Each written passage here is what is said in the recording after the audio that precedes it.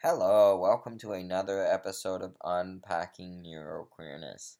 Today I wanted to talk about the main problems with inauthentic autism and ADHD representation in the TV and film industry.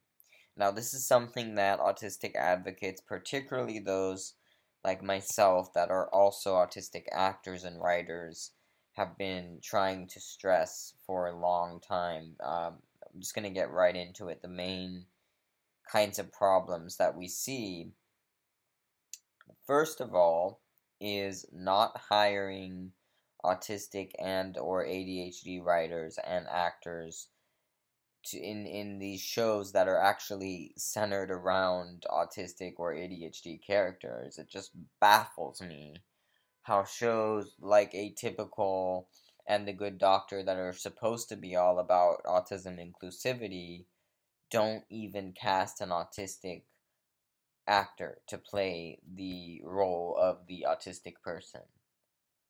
So that is just highly problematic on so many levels. The first thing I think the most problematic about it is that you are implying, by doing this, you are implying that autistic people can't be actors and that autistic actors can't play these roles. So that's an extremely damaging ableist assumption and stereotype. And then you are you're gonna have a very stigmatized, stereotypical, non-accurate representation of autism, a representation of autism from a very neurotypical perspective, a very neurotypical lens, because see, a lot of these times, it's not even that they aren't casting an autistic person or hiring an autistic writer for these kind of shows, but they're also they're not a lot of times they're not even consulting with actually autistic people. They'll consult with organizations like Autism Speaks, which is actually a neurotypical led organization that focuses on curing or treating autism, basically trying to eliminate autistic people from the planet. Um, they are considered an autism hate group by the autistic community, even though they portray themselves as, wanting to help the autistic community, and they prey on neurotypical people that don't know about autism, because they portray autism as this tragic sob story, which it really isn't if you just make society more accommodating to autistic people. But that's a conversation for another day, but which I've actually had. But anyways, the point is, these shows, these production teams, they listen to organizations that are ran by non-autistic people, speaking about autistic people on their behalf without their consent. And so they'd rather listen to these organizations, and so that's obviously it's going to be a completely stereotypical, stigmatized, ableist, internally ableist, systemically ableist view on autism. I wanted to mention another thing. First, let's just talk a little bit about why it is, you might be wondering why it is that autistic actors and writers don't get hired for these shows. It's not because there aren't great autistic actors and writers out there, because there certainly are. It is honestly because of pure blatant discrimination, and I can speak a little bit about that from my perspective, because when I go for auditions, um, there is this certain standard that not in just in the audition for the role, but in what we call the slate video, which is uh, the video before the audition, where you're basically telling them your name, your height, your location, any other information they might request.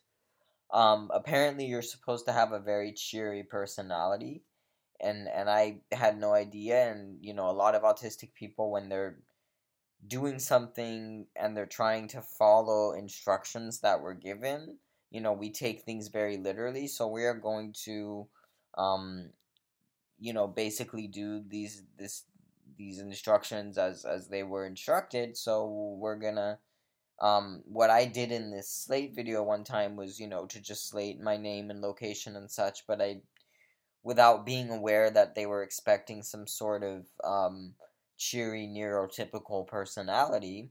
And that's what they like. They like to see this cheery neurotypical style of talking and communicating and behaving, or neurotypical mannerisms, if you will. And so I actually had a bit of a snafu with my agent, because I submitted this video and she said, literally, because I wasn't like a cheery neurotypical presentation in my slate. Mind you, this is the slate, not the audition part itself. That I look like that I would not be any fun to have on set, and I look like I have no fun in life. So yeah, that is telling you what the industry thinks of autistic people that don't mask their autistic traits. Um yeah, so that is some blatant discrimination. Oh, just isn't that wonderful? Um there's some evidence for you of, and of course my agent and we talked, and I called her out on it, and she apologized and eventually like understood what I was pointing out and how problematic it was. But um I'm trying to let everyone know here how problematic this kind of thinking is, that you're judging someone based on a 30-second video, and like what kind of mannerisms they're doing. And like autistic people are nervous in these situations more so than neurotypicals, and they're also like, we're not always gonna present in the way like you're expecting us to present. We present differently. Sometimes we're not like, happy and cheery and stuff, and sometimes we're whatever we are, we're whatever we're feeling that day, we're whatever emotions and whatnot are flowing through our head. um so that just makes me really upset. And it's not just for myself, because even though masking is something that I don't enjoy doing by any means, I have the privilege of being able to mask. Because and then, even though I hate masking because I don't want to act neurotypical, I want to be myself, I know that having the privilege of being able to mask shields me from the more blatant ableism that folks that aren't able to mask have to deal with. Folks with high support needs, folks that are non-speaking, they can be great actors. I'm sure a lot of them have big dreams of being actors as well, and I am dead sure that they can be great actors if the industry were properly accommodating. And what makes me very upset, very upset as an autistic advocate that is also an actor, is to see how normalized, how disgustingly normalized ableism is in the acting industry. Um, and you know, like this literally is what is harming.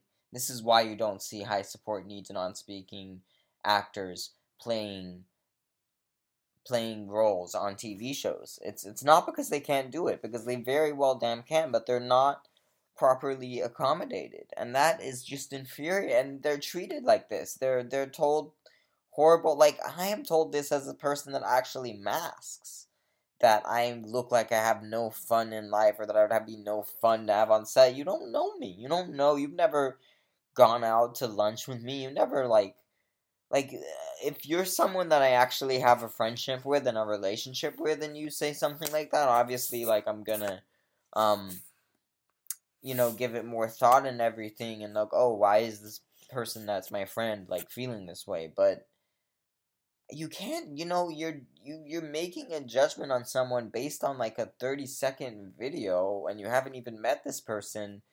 Why not at least, like, have the decency to sit down with them and have, like, a 2-minute conversation, maybe? I don't know.